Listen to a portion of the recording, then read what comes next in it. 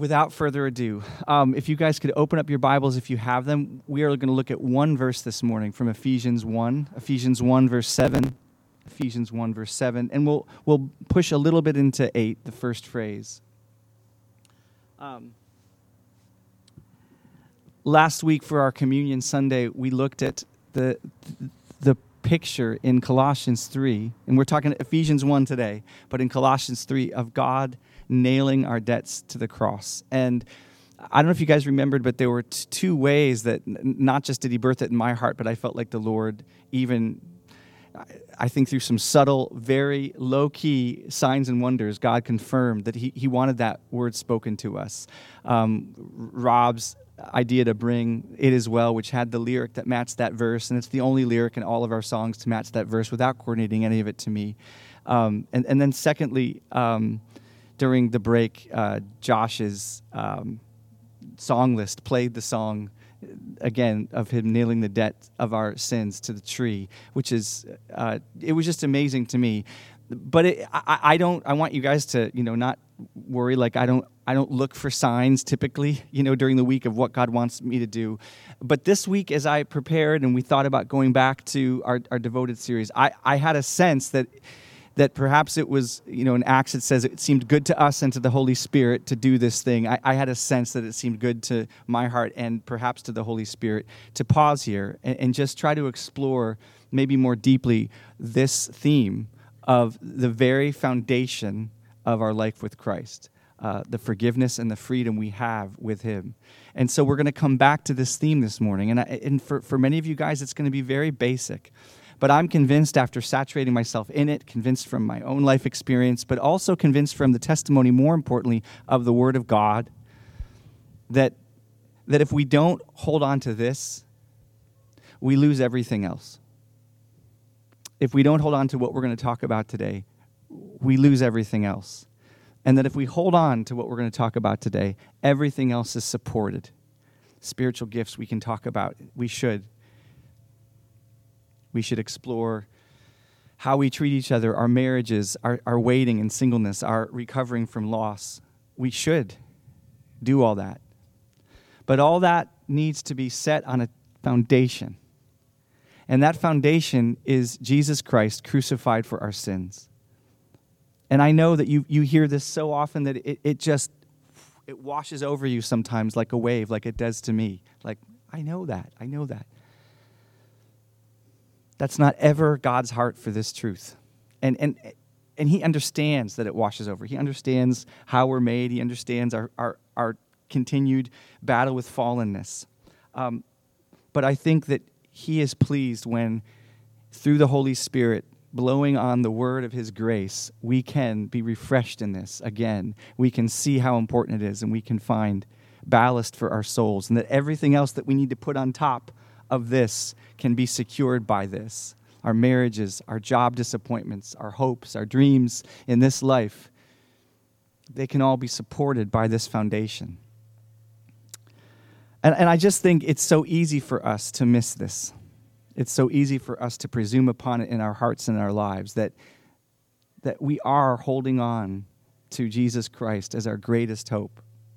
I mean, I had another experience with it all morning long. I can just feel my heart's disappointment and just disappointing you guys with tech issues and just finding my soul tempted by what I should have done and didn't do, and what I felt like I tried to do but couldn't do, and weakness and sins, brewing in my heart.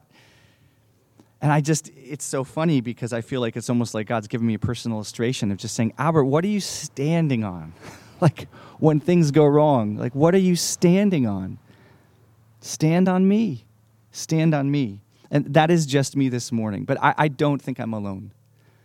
That when life falls apart, when life looks amazing, the question needs to be asked again and again and again. What am I standing on? What's my hope? What's my center? What's the foundation every day of my life? Because it's supposed to be what we're going to talk about today. So, without further ado, the verse this morning that we're going to try to search out through the power of the Holy Spirit and His help in the Word of God is this. First, Ephesians 1:7 and the first phrase in 8. In Him, that is in Christ Jesus, we have redemption through his blood, the forgiveness of our trespasses, according to the riches of his grace, which he lavished upon us. In him we have redemption through his blood, the forgiveness of our sins, the forgiveness of our trespasses, according to the riches of his grace, which he lavished on us. Please pray with me. Lord, may you be seen and exalted in the person of your Son this morning.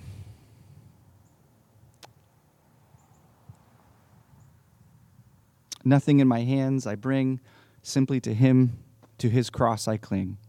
And so do we all, Lord. In Jesus' name we pray, amen. I want to go through this passage almost phrase by phrase, starting with the very first volley here. In him we have redemption. In him it says. Paul tells us right away that we have something, but the something that we have in him. This in him means that Paul is talking to believers in Jesus Christ. People who have affirmed in their heart that Jesus is the Son of God.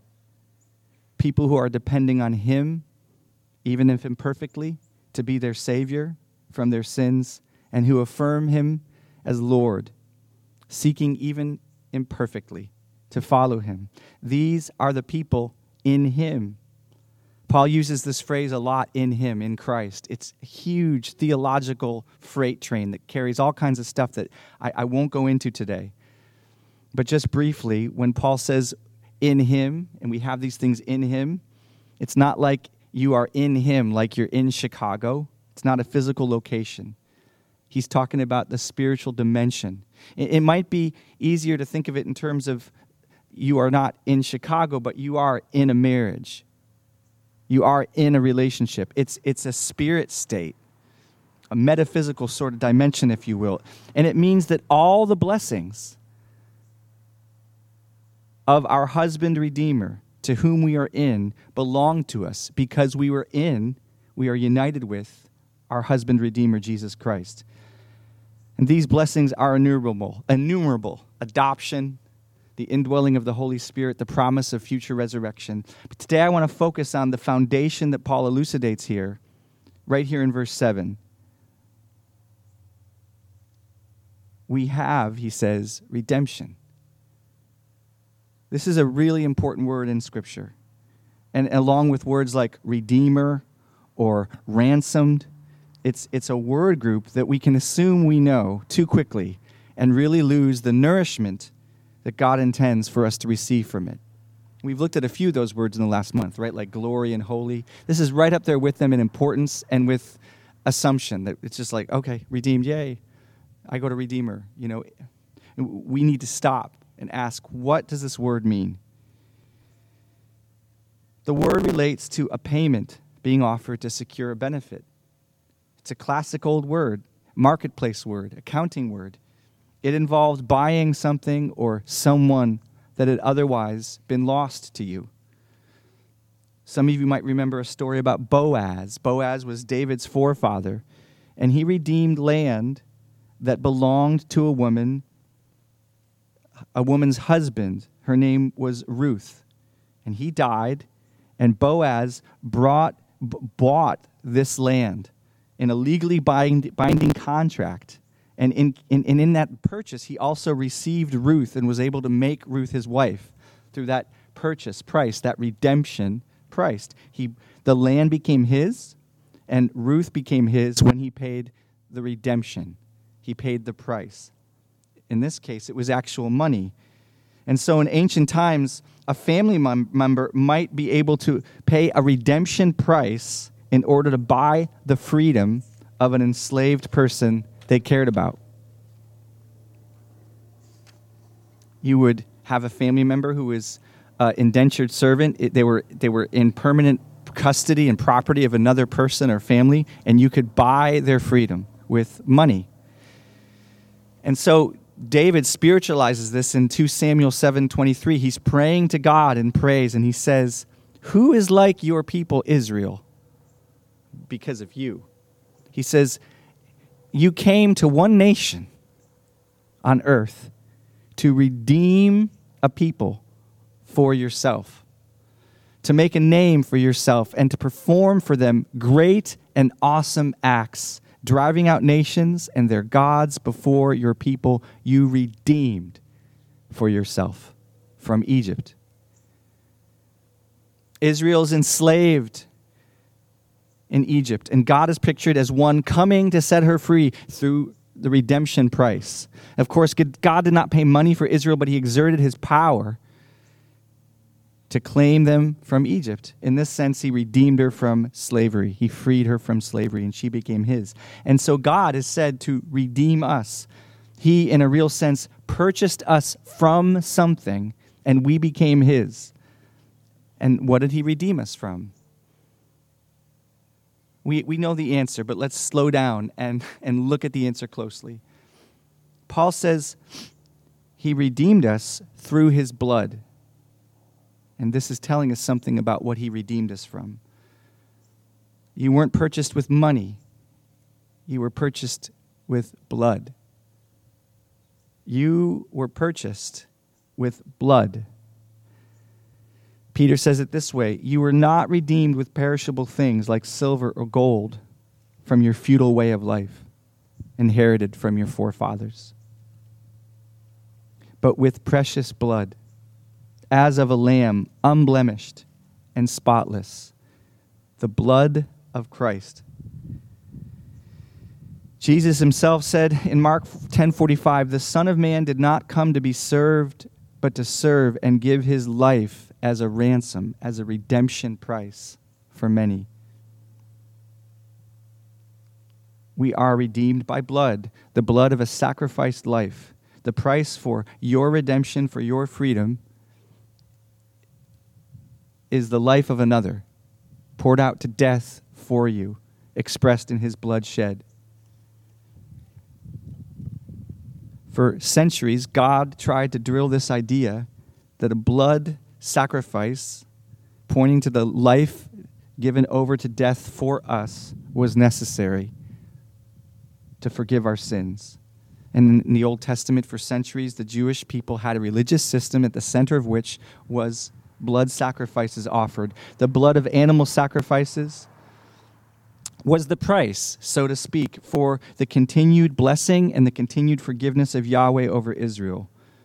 This was most climactically expressed once a year on the Day of Atonement, Yom Kippur, when a high priest, one priest in all of the nation, the greatest priest, would slay a calf, and he would pour its blood at the very center of the temple over the Ark of the Covenant, the same Ark of the Covenant that you'd see, the golden box in Raiders of the Lost Ark. That was a real thing. The Ten Commandments were in it. The Ten Commandments represented the agreement between God and his people. This is my law. You will keep it and you will be my God. And when they didn't, the blood of the sacrifice was poured over the broken law. And here, the high priest, through the pouring out of this blood, would make atonement symbolically for the sins of the nation.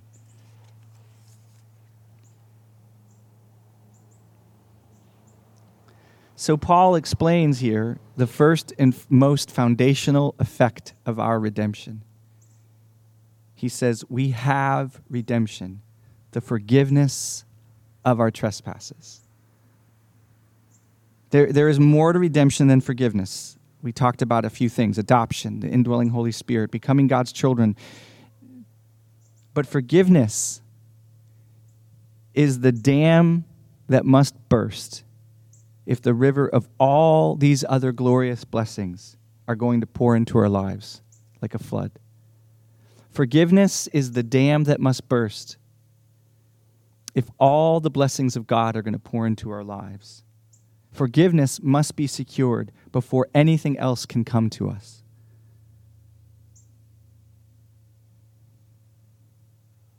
That's what all the people that you see who don't know Jesus Christ are walking around without. And I'm not saying that to guilt you today or to guilt myself, but just to say this is a real thing.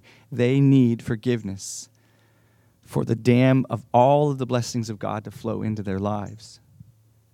And that's what you and I need. And that's what we have in Christ. Think about it. What would it benefit us to have the indwelling Holy Spirit come into our lives and to be adopted by God, but not have forgiveness? I mean, it doesn't make sense, but just think about it. To experience God's presence without his forgiveness, you know what that's like right now in your functional emotions in some small way. You feel his displeasure. You feel a sense of guilt. You feel a sense of condemnation. And that's not, for you in Christ, that's not even real. But to actually walk around with the Holy Spirit in your being and not have God's forgiveness, it would be like being set free from prison, only to be followed by a drone that would strike you down wherever you go. It doesn't make sense, of course, but without forgiveness, we can't live with the Holy Spirit because he's just a threat. He's angry with us. We're separated from him in our relational life. God is a God of justice. Forgiveness must come from a price being paid. God doesn't uphold justice if he doesn't pay for our sins. If he doesn't uphold justice, he destroys his glory as a just God. And he forever desecrates himself. He abominates himself if he doesn't uphold justice. Our sin, your sin, it must be punished if God is to be preserved as a just God. And the penalty for our sin is the death of the sinner, expressed in the shedding of blood. Hebrews 9 tells us without the shedding of blood, there can be no forgiveness of sins. And the shedding of blood points to a forfeited life because of its rebellion against its Creator. And so, the Lamb of God, Jesus Christ, was slain. His blood was shed so that you and I could have our redemption price paid, resulting in full forgiveness. Paul equates the two here. Did you notice this? He says, in him we have redemption, the forgiveness of our sins. It's like, ladies and gentlemen, the President of the United States, George W. Bush, or the current and still heavyweight champion of the world, Evander Holyfield. He's saying, we have redemption, here's what it is, the forgiveness of our sins. It's so foundational, it's so central that though there are other things in redemption, Paul in this point acts as if there's nothing else. And I want to talk about this beautiful word here that you might breeze by, but it's the most beautiful word because of how it functions in this whole passage. It's one word. Can you guess what the word is? It's not forgiveness. It's not redemption. It's not even blood. And I don't want to get into a word fight, but I think it's the word have. Have.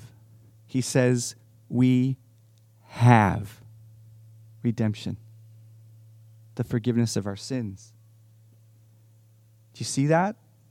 Redemption consists of something. It's forgiveness of our sins through the blood of Christ. And Paul says, we have it. He doesn't say, we had it in the past, but not now. He doesn't say, we hope to have it. He doesn't even say, we will have it. He says, we have it. And that means everything, brothers and sisters. The verb tense means everything. It is the difference between fear and joy. It is the difference between a hopeful hope, maybe hope, and a rest. It is the difference between a heavy burden and a light yoke. It is the difference between sullenness and drudgery and foreboding and rest for your soul. We have redemption, the forgiveness of our sins. That verb tense is explicit, it's precise, and it's crucial. In the Greek, it simply means we have and are still having.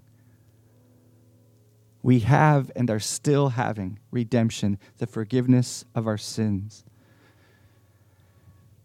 Brothers and sisters, listen, in a very real and reliable, utterly freeing, joy-giving way, though you will battle with sin for the rest of your life, in Christ Jesus, you have and continue to have and forever will have redemption, the forgiveness of your sins. It's one thing to look back at your conversion and your pre-conversion days and say, like I might say, I was forgiven in 1992. I remember my life before it was full of awful darkness, and I was forgiven of all of that old life. Or to say, man, one day I will stand before God. I will finally be free of this battle with sin, and I will finally feel forgiven. It's another thing entirely to look at your past transgressions, to consider your present struggles, to recognize the surety of your future failures, and to say with pride in your God, I have redemption, the forgiveness of my sins. I failed terribly yesterday. I'm struggling today. I will fall down again tomorrow. And yet I have redemption, and I still have it, the forgiveness of my sins. And you should say that. Again, without wanting to invite any license for transgressions or to make light of sin, I want to say that you can... I want to say this carefully, but truly, you cannot honor the blood of Jesus Christ and the glory of God, who gave his only Son in bloody sacrifice and physical and spiritual agony for your sins. If you do not agree with God on this matter, you have redemption, the forgiveness of your sins. And it can feel so counterintuitive. It can feel like you're not being polite to God if you don't struggle with condemnation, if you don't whip yourself mentally and emotionally, if you don't carry around at least low-grade guilt with you. It can feel like you're not honoring God as you should. But the sad thing is we do just the opposite when we don't rest in the sufficiency of what his Son has done. I know you're all asking questions. What about my sin? What about my struggles today? We'll talk more about that. You can rest assured that I'm not saying go and do whatever you want. It's all good. Don't worry. It won't affect your life in any way. I'm not saying that. But you have to get this straight. I have to get this straight. I have to fight to keep getting this straight.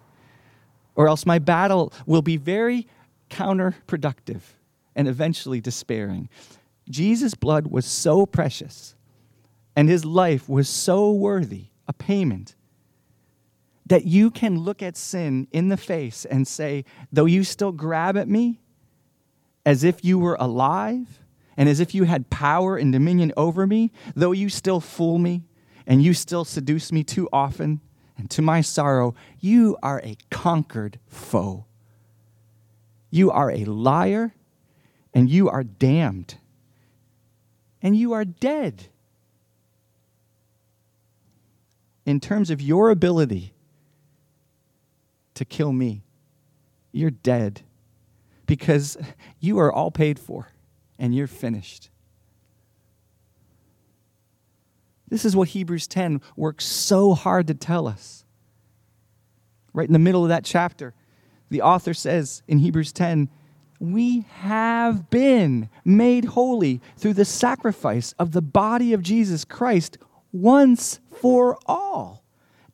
Thinking about the Old Testament system, he looks at the futility of these priests offering animals every week and year, and he says, day after day, every priest stands at the time. He says stands because it was probably still going on. He says every day these Jewish priests, they stand and they perform their religious duties again and again. They offer the same sacrifices which can never take away sins.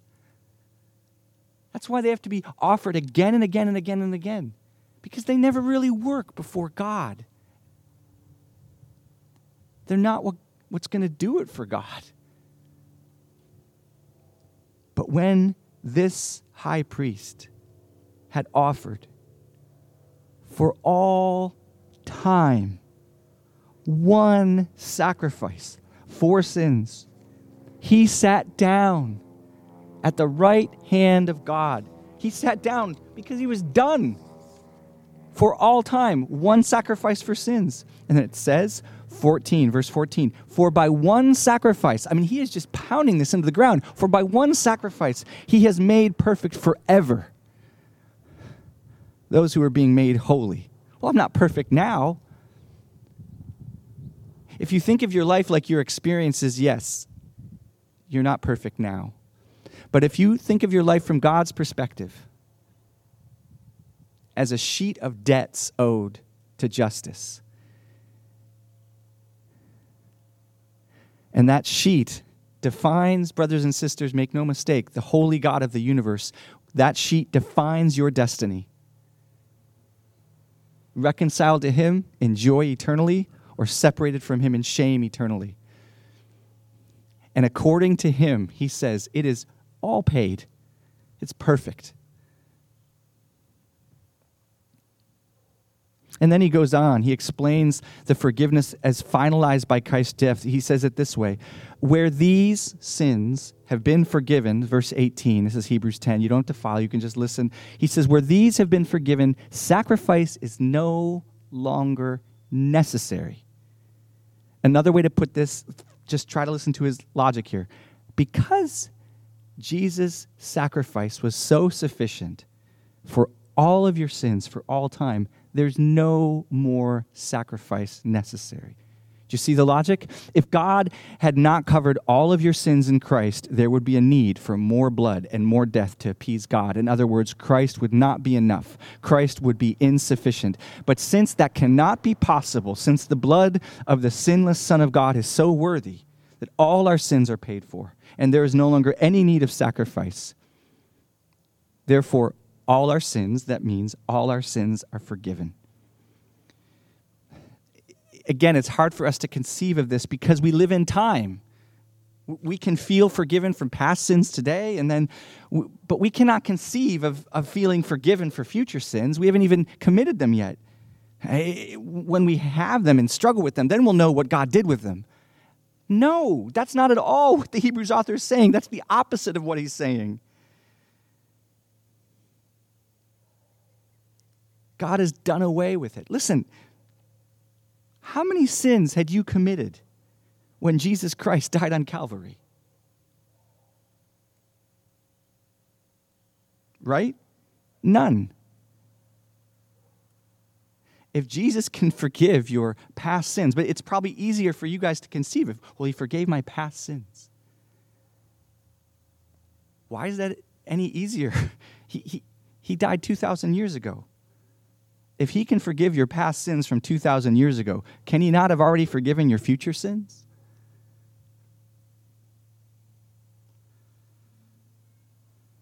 When you buy a home, you might feel great, right? You buy a home, you close the sale. If any of you bought a home, it's a pretty amazing experience. And not all of us get to experience it, but I never could have imagined I would have experienced buying a home. But I got to do it. I felt great. But then you face all kinds of expenses immediately and for the rest of your life. You just bought a money pit. You just bought a very expensive piece of property that will hang around your neck like a lead anvil forever, at least for 30 years. Let's say you buy a new home for, what in Frederick, $300,000. That's a pretty... that's a lot of money for us, but in Frederick, it's actually not that big a deal. That's how awful it is. We didn't pay that much for our home. I won't get into it, but $300,000. I just want to give you a kind of not impossible to think about in terms of home prices, but a serious piece of money. $300,000. You got a loan, you bought it, you love it. It's all you could ever hope for.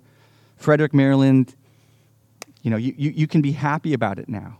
You got a good loan at a decent rate. Interest rates are good right now. And your first night in the house is a dream come true.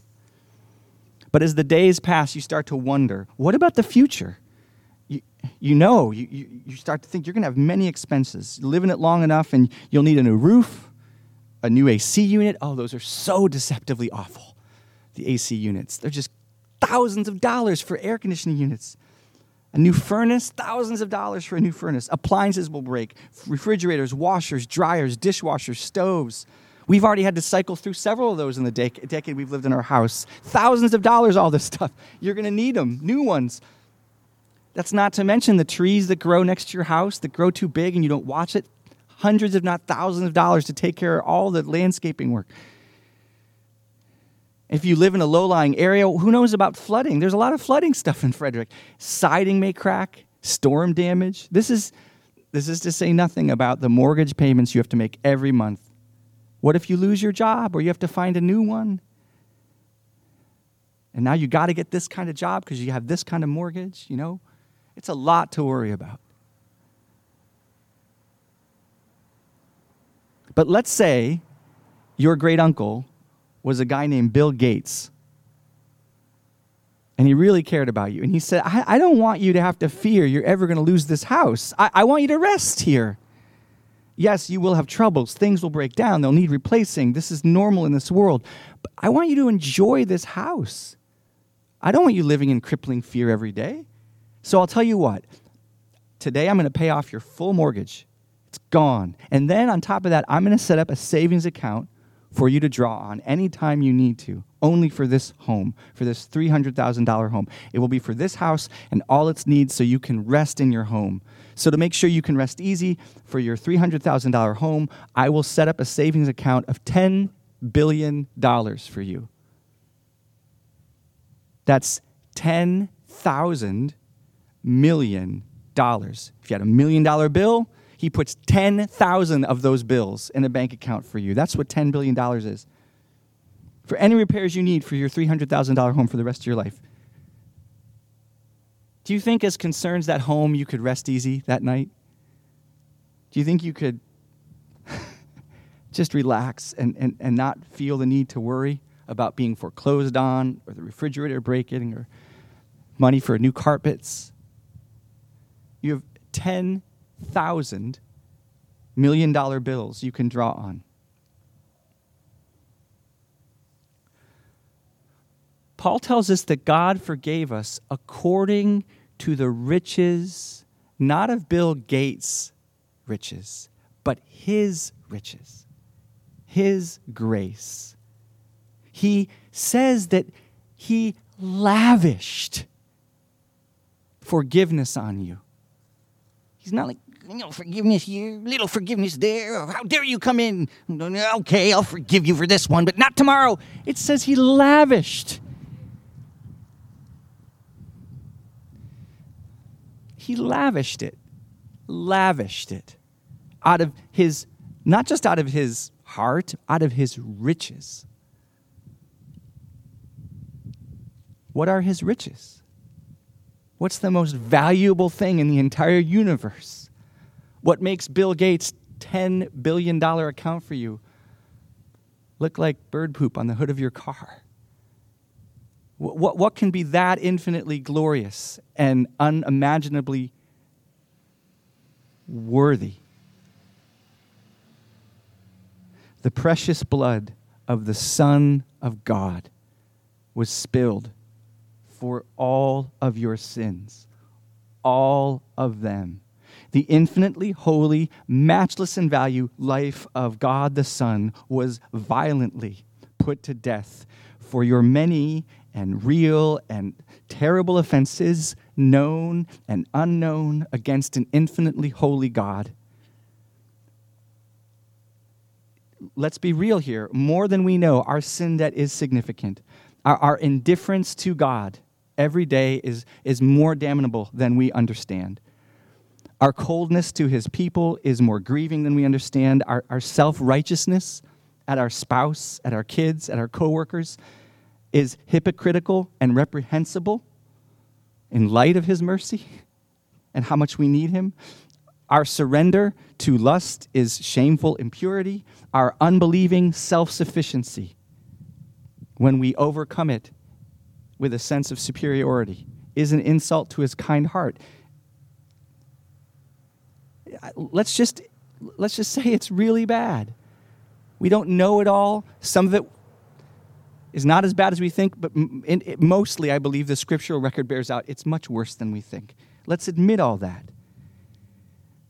None of it can match the priceless worth of the sinless Son of God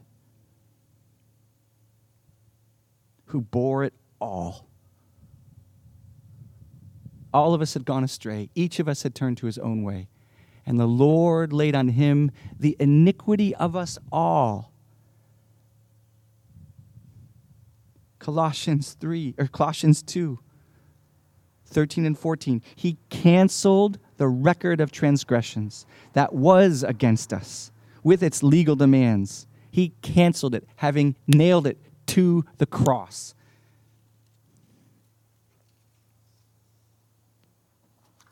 And I want to admit, our sins can wound, disappoint, and grieve the Holy Spirit. It is healthy and good to admit to him when he opens our eyes to the fact that we have strayed. This repairs our functional relationship with him. But listen, you have to fight to believe this. Our sins never change our relationship with him.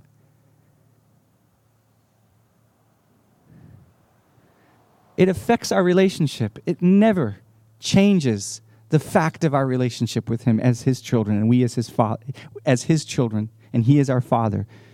And we don't honor God as much as we might think we do, and we don't honor God in quiet ways or in loud ways when we say that his sacrifice it's not enough.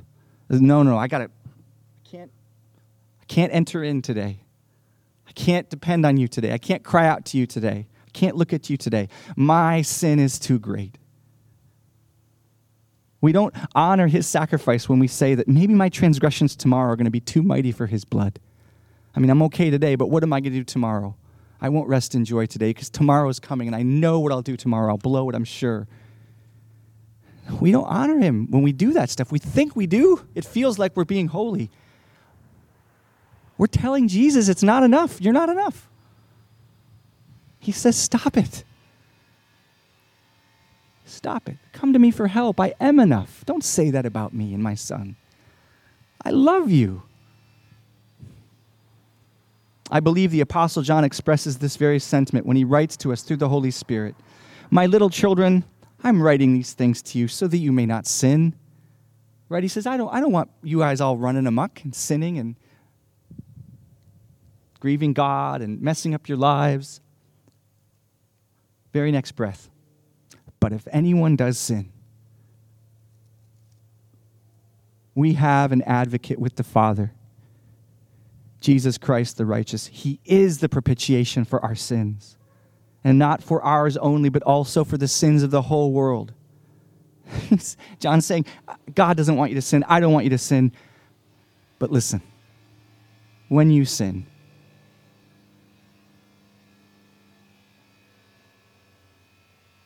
as James says, we all stumble in many ways. God would have you remember you have an advocate. You have a mighty, almighty defender. You have an all-powerful helper with your heavenly Father, Jesus Christ the righteous. Indeed, he is your righteousness. When you fail, he is your righteousness. When you have a great day, he is your righteousness. He is, not will be or might be. He is the propitiation for your sins. He is the one who exhausts and turns away God's judgment. His just wrath at our sins is turned away because of him. And this is John's counsel. This is John, the biblical counselor for sinners. He's saying, when you sin, look at Jesus, our righteousness. He never goes away. He never leaves the Father's side, being our righteousness.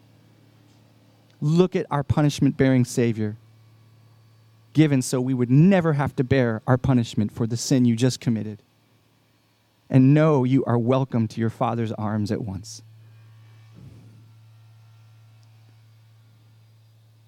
Do you know one of Satan's names in Scripture is the accuser of the brethren? It's Revelation 12 says he accuses us day and night. That's one of his chief roles. They're talking about Christians. He's accusing them day and night. And this is before God's throne, but I think we get an audio feed, don't we? I think we tap into that line and we hear that accuser. He accuses us of our sins, real and false, but there's plenty real. Because if he can't delude us and blind us into thinking that we're actually quite fine in ourselves and don't need Jesus' blood, then he seeks to make us hopeless and miserable and useless by accusing and condemning us for our sins and weaknesses.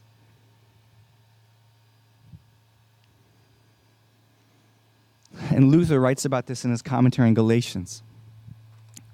He says he struggles with this. He says he knows from experience how powerful this foe is and how hard it is every day to believe. I just find that so freeing. Martin Luther, post-12 thesis nailed, post-enlightened by the Holy Spirit about the righteousness of God being his, he says, I still struggle with this every day.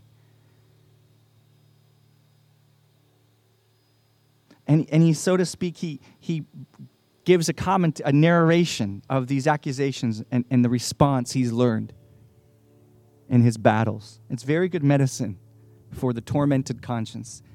He says, when the devil accuses us and says, you are a sinner, therefore you are damned, he says, I remember that Christ died for sinners. And he says, because you say that I'm a sinner, therefore I shall be righteous and be saved. He remembers that Christ didn't come for the healthy, but the sick. And he says, oh, you said I'm sick? That's exactly who Christ came for. No, says the devil, you will be damned. Luther says, no, for I take refuge in Christ, who has given himself for my sins. Therefore, Satan, you will not prevail against me as you try to frighten me by showing me the magnitude of my sins and to plunge me into anguish, loss of faith, despair, hatred, contempt of God, and blasphemy. Satan is trying to make him hate God by making him see God as a tyrant and a judge, merciless, condemning. But he says, in fact, when you say that I'm a sinner, you provide me with armor and weapons against yourself. Because Christ only died for sinners, but Christ died for sinners, so that I may slit your throat with your own sword and trample you underfoot. You yourself are preaching the glory of God to me, for you are reminding me, a miserable and condemned sinner, of the fatherly love of God, who so loved the world that he gave his only Son. You are reminding me of the blessing of Christ, my Redeemer. On his shoulders, not mine, lie all my sins. For, and he quotes Isaiah, the Lord has laid on him the iniquity of us all, and for the transgression of his people he was stricken. Therefore, when you say that I'm a sinner, you do not frighten me, but you bring me immense consolation. Because Christ only came for sinners. And then Luther goes on. He goes on to explain how imperative it is that when we're accused like this, we hold up not ourselves to defend ourselves, but we hold up Jesus Christ and not try to do battle with our conscience on our own. For we'll end up either raising up our own self-righteousness, which always eventually breaks, and which will never stand. It will never stand in God's courtroom. It's not just that it's bad for you to feel self-righteous as a defense, it will never stand in God's court. Or, as you hold up yourself, more likely you begin to despair. As you feel the magnitude of your missteps, and as he accuses more and more, you feel more and more despair and condemnation. And that doesn't honor Christ either, because you're not allowing him to be what he is, a sin bearer. You're bearing your sin. You're bearing the penalty, and you're not letting him do what he came to do. What he came to do for you.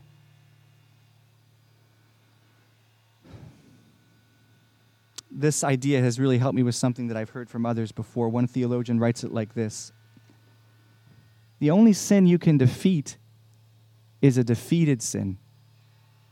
The only way to defeat it is to see it as a punished sin, a covered sin. Listen, he's not saying don't memorize verses, don't have accountability partners, don't, try to make strides, don't go to recovery groups. He's not saying any of that stuff.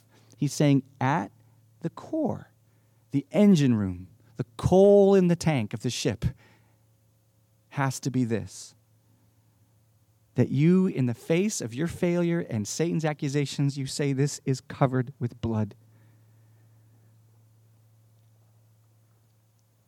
He goes on to say, this is the mystery of the Christian life, fighting as a justified sinner. My sins, all of them, were covered by Jesus. And this is John Piper. This is how he fights. He says, therefore, when I make war on them, I know they are already defeated, covered, punished. And those are the only ones that I can get any victory over if I turn this around and begin to think, now there are some sins, I'm going to go attack them and defeat them so that God will accept me. He says when he does that, he's hung himself. He says, when I do that, I'm dead in the water. Getting right with God on the basis of Christ alone, by grace alone, through faith alone, to the glory of God alone, learned about from the Bible alone, is biblical truth. And then, when you are standing right with God by faith alone in what Christ has done, then you make war on your sin. That war on your sin is fruit and evidence that you are right with God. It's not the way you get right with God. So, brothers and sisters, you have sin problems, I have sin problems. I do today, I will tomorrow, we will this week. We will struggle with our sins. Some of them we see, some of them we don't. Some of them we feel okay about talking about. Some of them we feel so ashamed about because we would never want people to think about this about us. God says, well, sin is shameful. All of it. You can count on that. But count on this. I bore it all for you. What you're struggling with right now, what you did yesterday, what you will do tomorrow, I bore it already. I bore the shame. I was punished for it. It is punished. It is covered.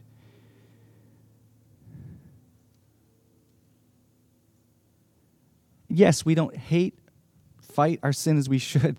That's more sin, right? The real battle, this will go on until we are dead or until we're transformed into Christ at the second coming. But God would ask you, and he would ask me right now, will you take the step of faith today to look at your sin problem in the eye and say, I have redemption, the forgiveness of my sins? Will you look at Satan and sin, those bullies who seek to intimidate and seduce you with condemnation, and say, my God has brought a nuclear bomb to your gunfight. The almighty and all-powerful, eternally sufficient blood of Jesus Christ, the Son of God, has paid for all of my sins. Will you take him today either for the first time, by the Holy Spirit's power. May you even be able to take him by faith for the first time for your sins forever, or for the 8,000th time. Take him as your sin bearer. Rest in his work. Rest in his sufficiency. Give him the glory he deserves, even in those areas where you're still in this moment struggling and afraid. Where else are you going to go? What else are your plans with your sin battles? What are you going to... You going to beat him and then come into God's place and say, look, I fixed this. Take a breather, Jesus. You have nowhere else to go. We have no other option. We only have this righteousness, or we don't have any. And we have it. We have it. It's all we have. I am such a mess. More than you guys know. I came unglued this morning. I felt so condemned. Some of this was simple weakness, forgetfulness, but some of it was sin. I could have worked harder. I could have done better. I mean, I really think that. I don't know the full score as God does, but that's what I think. And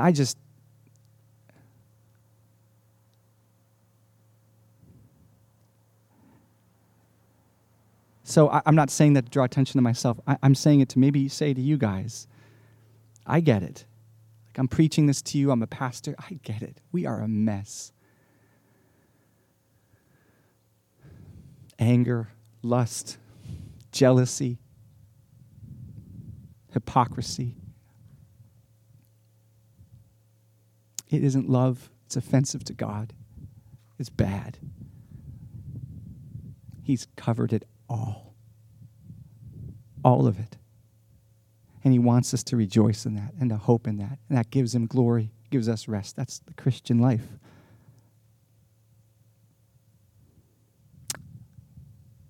Let's pray.